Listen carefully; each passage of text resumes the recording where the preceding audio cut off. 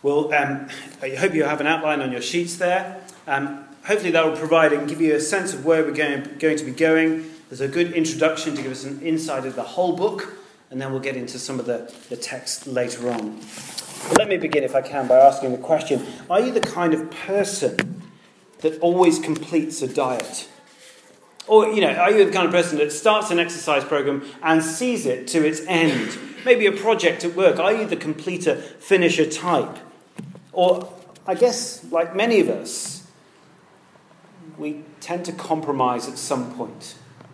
We never kind of finish it completely as we perhaps intended. We long for perfection, but we really struggle to find it.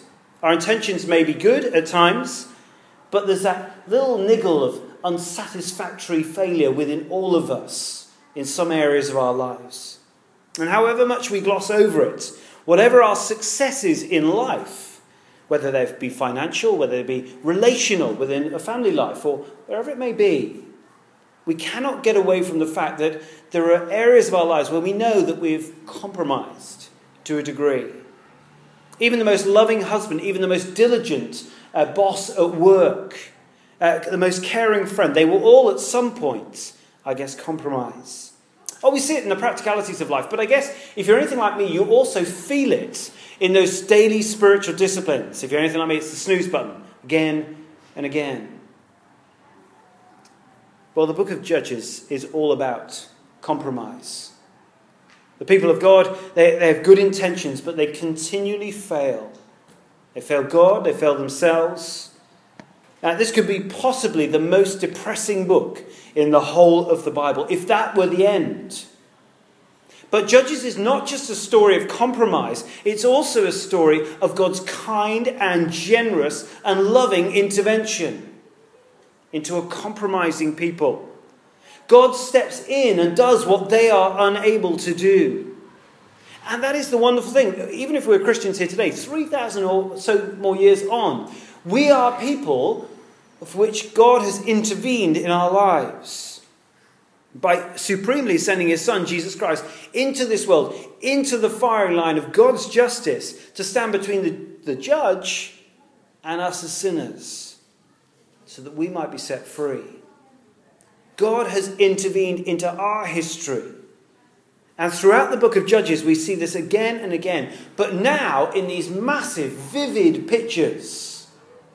So as you read Judges, I guess understand as we go through it, it's a taster, it's a little foresight, it's a looking forward to that intervention, that great intervention of Jesus Christ into history. The book of Judges is a history of 12 judges. It spans a period of about 1350 BC to about, 1375 to about 1050 BC. You work out the maths. It's a long time ago, basically. And the 12 judges, you'll be able to look through the pages and you'll see it's Othniel, Ehud. We'll look at those two next week. Then you've got Shamgar, Deborah, Gideon, Tola, Jair, Jephthah, Ibzan, Elon, Abdon, and the long-haired dude called Samson. Sorry, that's in the cartoon, which we'll show you next week. But yeah, he's you know the story. Judges were the tool that God used for rescuing his people as he intervened throughout that history. Now, they're not the legal judges that we know, as we see, up in the courts, and you lawyers here, you know what they look like, and so on. No, we're not talking about that kind of judge. Judges were deliverers. They were leaders of God's people. There were 12, possibly, but only possibly, one from each of the 12 tribes. But that's a little, I'm not sure. But the judges were not a group of people that you would necessarily pick out. And you sort of go, they're the 12 top guys. No, actually, remarkably, they're the people that God used, and yet they were all essentially unqualified for the task, even by Jewish standards at the time. One didn't want to do the job himself, that being Samson. One was the youngest child, one was illegitimate, one was a brutal maniac, to be honest. One was a woman. And that's controversial, I guess, but for a Jewish man at that time to be saved by a woman would have been socially very uncomfortable. See, the only thing that made these people ever fit for God's purpose to do the work that he'd sovereignly ordained for them to do was because God, in his kindness, came on them through his Spirit and empowered and enabled them to be the leaders that he wanted them to be. And they achieved amazing things to God as God intervened. Now let me just very quickly, I know these are the dull things, but we've got to the structure now, and hopefully it just gives you a picture. If you do have the opportunity to read through, it gives you a little handle about where the book is heading. I guess it's 21 chapters, as you can see. It's funny at times. You wait for the big man with the big sword, you'll get the idea how funny it can be. It's exciting at times. It's encouraging.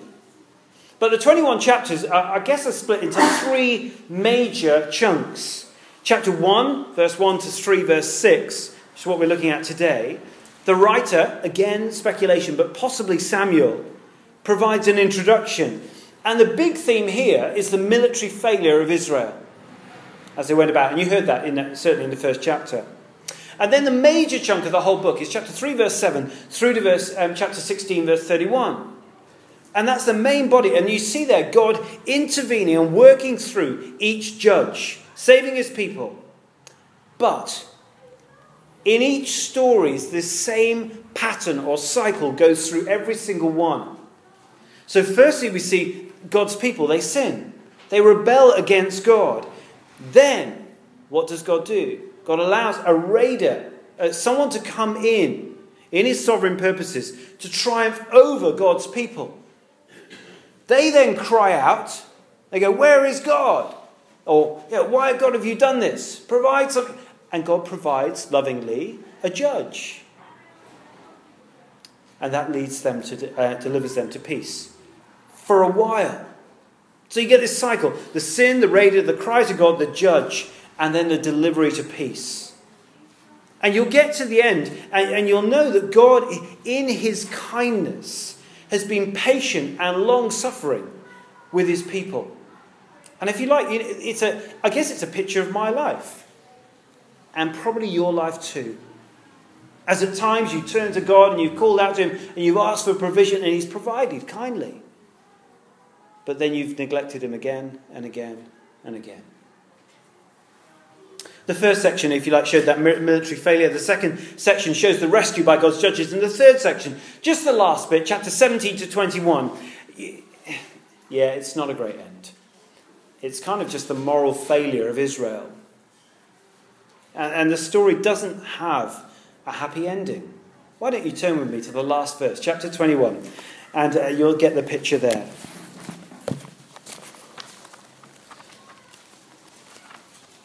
Chapter 21, verse 25.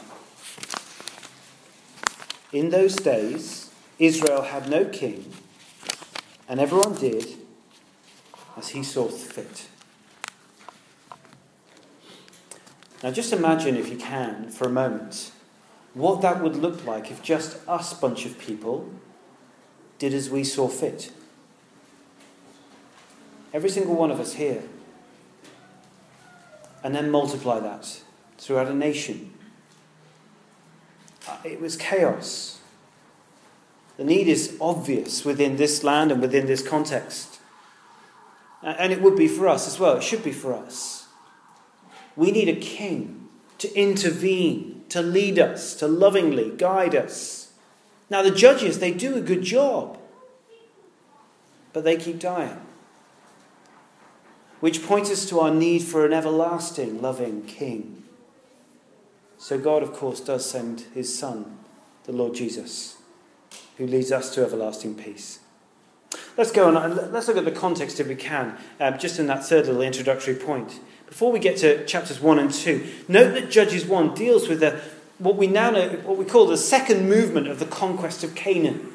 So that promised land. The previous book of Joshua, especially the first 12 chapters, is the first move. They've kind of taken that blitzkrieg kind of way of going in. They've done everything they can, and it's very, very quick. But Judges is more now the demarcation of the promised land. That you're going to get that bit, you're going to get that bit. Think back. Moses has died before entering the land. So Joshua leads his people into the land. And there God has promised his people that he was going to help them win it. For it to be their place where God would rule. But before we ever dip ourselves into a book like Joshua or Judges, we must understand who the people are within Canaan before God's people went in. The Canaanites were the most brutal people you could possibly imagine historically. And they'd been given many, many warnings, loving, kind warnings by God to submit to him, to enjoy his kindness and blessing that they knew about through God's people who had come into the land. But the Canaanites had again and again refused. They turned their backs on God. They knew what God had done, and yet they didn't want anything to do with him. Oh, they knew that he parted the sea and they'd enabled God's people to feed for 40 years, and yet no, they wanted nothing. And therefore they would face the consequences. They wanted things their own way. And I guess you and I are very like that. And there may be people here like that all the time, where we just say, I don't want anything to do with you, God. And for that, they're going to face the consequences. So the Canaanites were now face to face with God and his people, having ignored their offer of salvation, essentially. They were going to face judgment, and it was going to be by the sword. But we do struggle with the brutality of this book. I'm sure we will as we go through it. One commentator put it this way: it was no more appropriate for the Israelites to leave the Canaanites living in the land than it would be for a surgeon to leave half a cancer in. Like, you could say to a surgeon, oh, go on, just leave that half, of cancer. Just be tolerant if you possibly can. Leave it. Just compromise a little bit. Just don't chop out it all. Let the cancer have its rights. Let it find itself within the body, And so, no. Tolerance and suicide are congenial bedfellows, one scholar put it. God's land was the place of his presence and blessing. And today we are that place as we wait for the eternal home of God's people, the final resting place. And all too often, if you're anything like me, we leave those cancers in. We're not wanting to rid ourselves, but rather we compromise, thinking that, let's just cut back on a particular sin and not fully chop it out. Weeks or months later, we look back and we see that the cancer surprisingly has grown. God's people were to rid the land of rebellion. The Canaanites were to go. This is not random bloodshed. This is God bringing his justice to a rebellious, hostile people. And the point is, I don't want us to see this as distant and removed. It's essentially all of us, without the kindness of the Lord Jesus Christ, deserve that sword of judgment.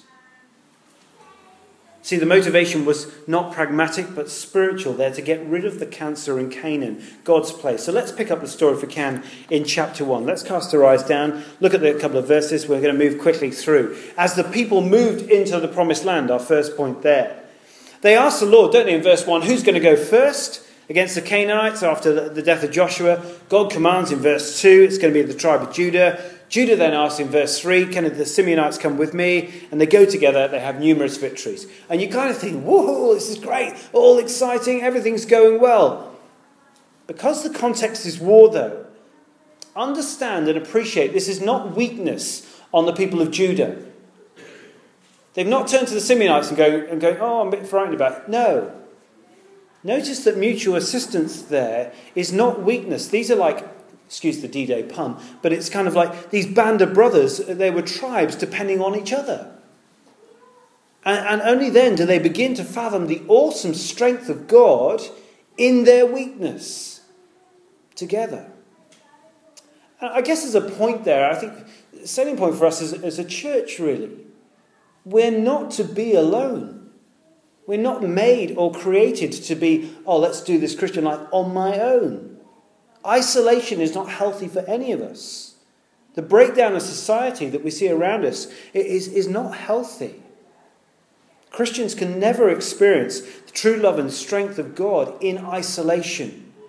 But God always works through a community of believers, building us each other up as we show love and strength through each other, his strength.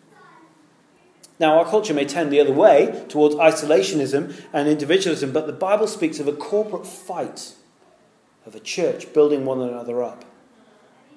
I guess, why do we do that sometimes? Why do we default to, all right, we feel a bit low, let's do things on our own? Why? Maybe because we underestimate the scale and the severity of sin in each of our lives. And the necessity that we have for each of us around here to graciously, lovingly be able to say, hey, come on. And be able to call someone up on something. We grow quicker and deeper when we work together, helping each other. To experience the strength of God as we do so. So the Judah and Simeonites, they move in and they advance with the Lord. That first little subpoint there. Look at how he goes. Follow with me through the verses. They strike down the Canaanites at Bezek in verse 4, Jerusalem verse 8, Negev verse 9, Hebron verse 10. And up to verse 19, it's all kind of, they keep going in. Hooray! Great battles. It's all exciting. Everything's working. Remember, this is, as the scholars call it, theological geography. God is clearing a land here. This is not random bloodshed, this is justice. And the Bible never claims that these kind of conquests ought to be palatable. They ought not to be palatable. They ought to be very difficult to hear. This is frightful stuff, but it's big picture of what God's judgment really looks like. We would do well, I guess, to be frightened of this justice for a time, because we are all deserving of it. It's only through God's intervention in Christ that we have avoided it. I deserve that sort of judgment and justice that you see here. And all of us do. But Christ took it for us. Now, why don't you turn to verse 4? You see that there, 10,000 men were slaughtered at Bezek. But in verse 5 and 6, you begin to see just a little glimmers of compromise. Adonai-Bezek there, the pagan king, is treated in the same way. I know it's a bit gruesome, but have a look at it. He's treated in the same way that he's treated his captives. We've seen news of that in years gone by, of British and US soldiers, in Iraq, treating prisoners of war there on a few occasions, torturing, mocking and stuff like that. It's not good. It's disgusting. It devalues our armed forces. But the cutting off of Adonai-Bezek's thumbs and big toes show that God's people are beginning to act like unbelievers. The cancer is spreading, if you like. But do note, actually, in verse 7, it's really interesting. Adonai-Bezek understood it as God's justice. Do you see that? Not random bloodshed. Again, the northern tribes seem to start with a similar pattern. Verse 22, it says the Lord was with them. Things are going well. Likewise, they advance as they trust God and his word. But wherever you look in chapter 1, whether it's the Judah or the Simeonites in verse 21 and the house of Joseph and the northern tribes in verse 22 to the end, wherever you look, after initial success, what do you get? Compromise. You get to verse 19 and you see that God's people are beginning to struggle to get the job done. Throughout Judges, this one little word that crops up again and again and again. And I guess it might be in your life too. It's in my life a lot, and it's a small word, and it's the word but. Look at verse 19. The Lord was with the men of Judah. They took possession of the hill country, but they were unable to drive the people from the plains. Oh, they were able, because the Lord was with them. But they have compromised, and they began to keep people as trophies of war. The second half of chapter 1 is littered with all of this compromise. Tribe after tribe failed, don't they? Did you notice that as Neil was reading it through? They compromise and they fail. They compromise and they fail.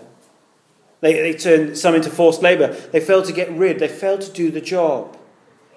See, the picture of chapter 1 of Israel is that God's people are in substantial control of Canaan. Clearly successful, but disobedient. They know pragmatic success, but they're spiritual failures. See, it's very interesting, isn't it? You may have come to church for years, decades, some of you. And on the outside, in the eyes of the culture, maybe in the eyes of the church, you may seem like a great success in so many ways. But it is possible, isn't it, for people who come to church to be outwardly demonstrating success. But that is not necessarily the same, isn't it, as pleasing God. It may seem harsh, this, but it may seem that chapter 1 has been like, oh, you had a good try. And God's people, need a bit of a pat on the back. They give it their best. But please do understand the decline here. They began faithful, and by the end they're unfaithful, and then weak. And they sit down with the Canaanites. And essentially by the end of chapter 1, they are indistinguishable from everyone around them. You can imagine their excuses. Oh, it was just too hard. We couldn't do everything. Oh, we came to an arrangement with the Canaanites on these particular issues, a compromise. You see, the Israelites would say, God is Lord, but they weren't living as he was King, Lord, over every area of their lives. They still had the practices of their religion, prayers and sacrifices, but in reality they were just becoming increasingly disobedient. What seemed as a kind of a reasonable compromise with God at the beginning became lethal. But that's what compromise is, isn't it? And that's what it does. I guess you just think back to perhaps a tiny, a sin in your life, a few years ago, which you thought, oh yeah, it's just a small thing. And you compromised on it and you kind of let it go. You humoured it. And then after a few months, and after a few years, it's very easily accommodated and justified in our lives, isn't it? And so what does God do? He sends them a warning. They're warned by God in the beginning verses of chapter 2. Look at that, verse 1 to 5. And God's warning went a bit like this. I've brought you out of Egypt into the promised land. We had an arrangement, a covenant, he declares there. I've kept my part, but you've broken your part. And so the sins that you have accommodated on, you have compromised on, they're going to become a curse for you, essentially is what he's saying. And look at verse 4. It's really interesting of chapter 2. The people wept. But they're not tears of repentance. They're tears of just stubborn unhappiness. They weren't concerned about anyone but themselves. Now, tears, of course, are usually a good sign of repentance, I guess, and probably should happen in our stiff upper lip British culture more than they do. John Stott once wrote this: we're either too sophisticated, too refined, or too hard-hearted, or what's worse, all of these to cry over our sins. But God is firing a warning shot over their bows here. And the question is, I guess for us today, is will we listen? Or will we keep compromising? Will God's people turn back to him in obedience?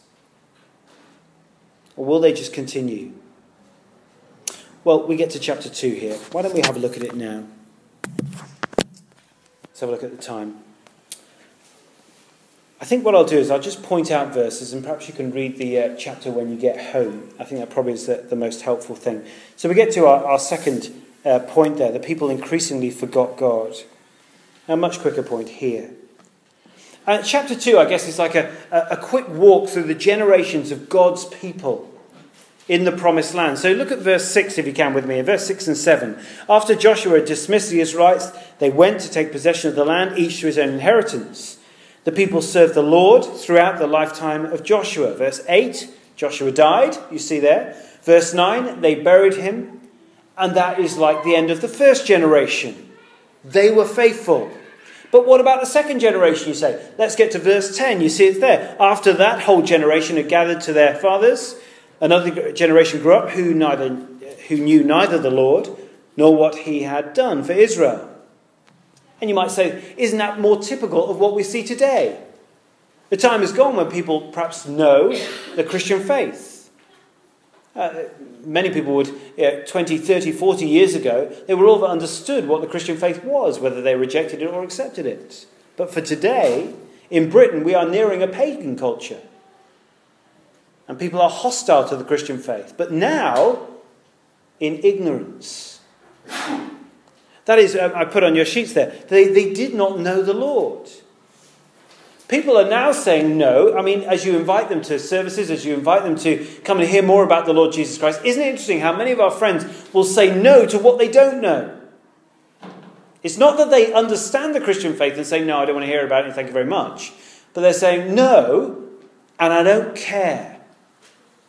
No, and I don't want to engage in a conversation about it.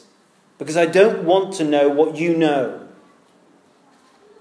And that's what we're seeing here. People are saying no to what they don't know. And that's the second generation. And it's so relevant to us. They don't know what the Lord has done for them. So, as we see on the second point, they worshipped other gods. And how attractive can that be? We may laugh at their gods. Baal seems foolish. As you read through that chapter, you'll see the kind of sacrifices that they make and the rituals that they participate in. They might seem a little bit silly to us, but take away the different cultures and the practices of worship. We have very similar practices that dig into the morality of our culture. Baal was very seductive. I mean, read about it later in chapter 2, but he's very seductive and attractive because Baal promised prosperity and success in agriculture with smatterings of pleasure as well. Imagine if we could say that to the banking industry or to the IT industry or to the lawyers or to the doctors. You know, there was something that you could worship and it was attractive and that kept you going if you were to give offerings to it. And we'd throw in a few kind of temple prostitutes as well, which is exactly what they would do with Baal. If you were to sleep with a few prostitutes, then that would instigate him to shower down more rain on your crops. It was a very convenient kind of religion. Now, the gods of our culture may not be wooden statues, but the hedonism and the materialism are subtle derivations on a kind of theme, aren't they? The method of worship may be different, but immoral pleasure and outcome is the same. Well, what does God do? Well, he expresses his appropriate and jealous anger, but also he would show his compassion. As with Noah, where there was a flood of judgment, there was an ark of salvation. As with us, as we face God's judgment, but we have a glorious, undeserved Saviour. So too with these generations of God's people. In the days of the judges, God would send in these raiders into the people in judgment. And then he would save them and draw his people back to himself. In love, he would deliver them to save them. So now look at verse 19 if you can. And there we get to generation 3. And things get worse. As soon as the judge died, the people returned to their ways. But with each generation, they turn more quickly away. As we go through the book of Judges, essentially it's a spiral going down and down and down. And each generation gets worse and worse and worse. And it's a salutary reminder to all of us who either now or in the future may have children, we must teach them of the Lord. And we must show them our Saviour. And what do the children see in us today? Do they see, as they look around our church, and I don't just mean parents here, because my boys don't really look up to many of the parents. They look to some of the younger guys and they say, I want to be like them. What do they see? Do they see guys obsessed with their money and obsessed with their houses and their cars? Or do they see godly guys giving up of themselves to serve God's people, to make Christ known? I guess wonder what the children of this church see as the priorities of all of our lives as adults. I know the pressure is enormous, but if you ignore teaching children, our children of God, then all they will see is our desires for everything else. So as the generations, as you go through them in Judges, what happens is, in the end, they're disciplined by the Lord. The cycle became embarrassing. You get the sin, and then the raider comes in judgment. They cry out to God, and God provides the judge, the delivery to peace. It's embarrassing. It happens again and again and again. But I have to say, as I've been reading Judges, I just need to look in the mirror. And I see a similar situation. there's compromise, and there's judgment. There's nothing wrong with living in the world, but then what they did is they welcomed the world into them. They moved from faithful to weak and indistinguishable as God's people so quickly. And it begins with these tiny, small compromises. But be warned, because God cannot ignore that in his love. As one of God's children, judgment will ultimately be taken by Christ in your place. But God loves his children so much that judgment may also be known through discipline and hardship today. So be warned and clean out the whole cancer as you examine your hearts and lives today, and do it with the help of others who love you in a community of grace. When we compromise on hearing God speak through his word, our religious, our spiritual nature always grabs a vacuum. So we go for the most attractive, and we just find ourselves following other gods around us, other pleasures, rather than finding our true pleasures in Christ. But we need Christ, and we finish here. And the whole book of Judges just points us to this very reality that hits all of our lives. We need a saviour. As the people of God in the time of Judges showed, by ourselves we fall into sin. We allow the cancers of our lives, our sins, to spread, don't we, in our hearts and our minds. We compromise. We fail. So how great is our Lord and our God? How most worthy of praise is he? Because he intervenes. And he has intervened for you and for me through the gift of his Son, the Lord Jesus Christ. He is the one who has died on the cross. For our spiral of sin, if that is us, he's the one who's taken the sword of judgment on himself on the cross. And our job, our responsibility, our privilege, our joy, the great blessing is to give our lives in honour of that, and not to spiral downwards, but rather to become more and more Christ-like, to spiral upwards, if you like, to that day when we meet him, perfected in his righteousness, face to face in glory. This is a sobering picture, isn't it? But it's a picture that should draw us and point us ultimately to Christ, and then point us to the final day when we meet him face to face. Let's pray as we close.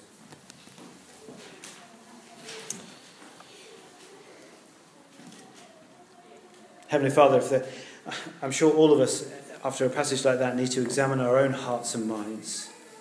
Help us not to be arrogant. Help us to humbly come before you and be open and frank where we need to admit our own sin. Help us not leave it another day, another hour, where that sin that's been in our lives for years has not been challenged by your word and your spirit. Please help us not to be like the Israelites were here, continually compromising, indistinguishable from the people around us. Help us to be beacons of light for the gospel, I pray. That people might know and see the Lord Jesus Christ in us, individually, but also as a community of believers. We pray this for the glory of your name. Amen.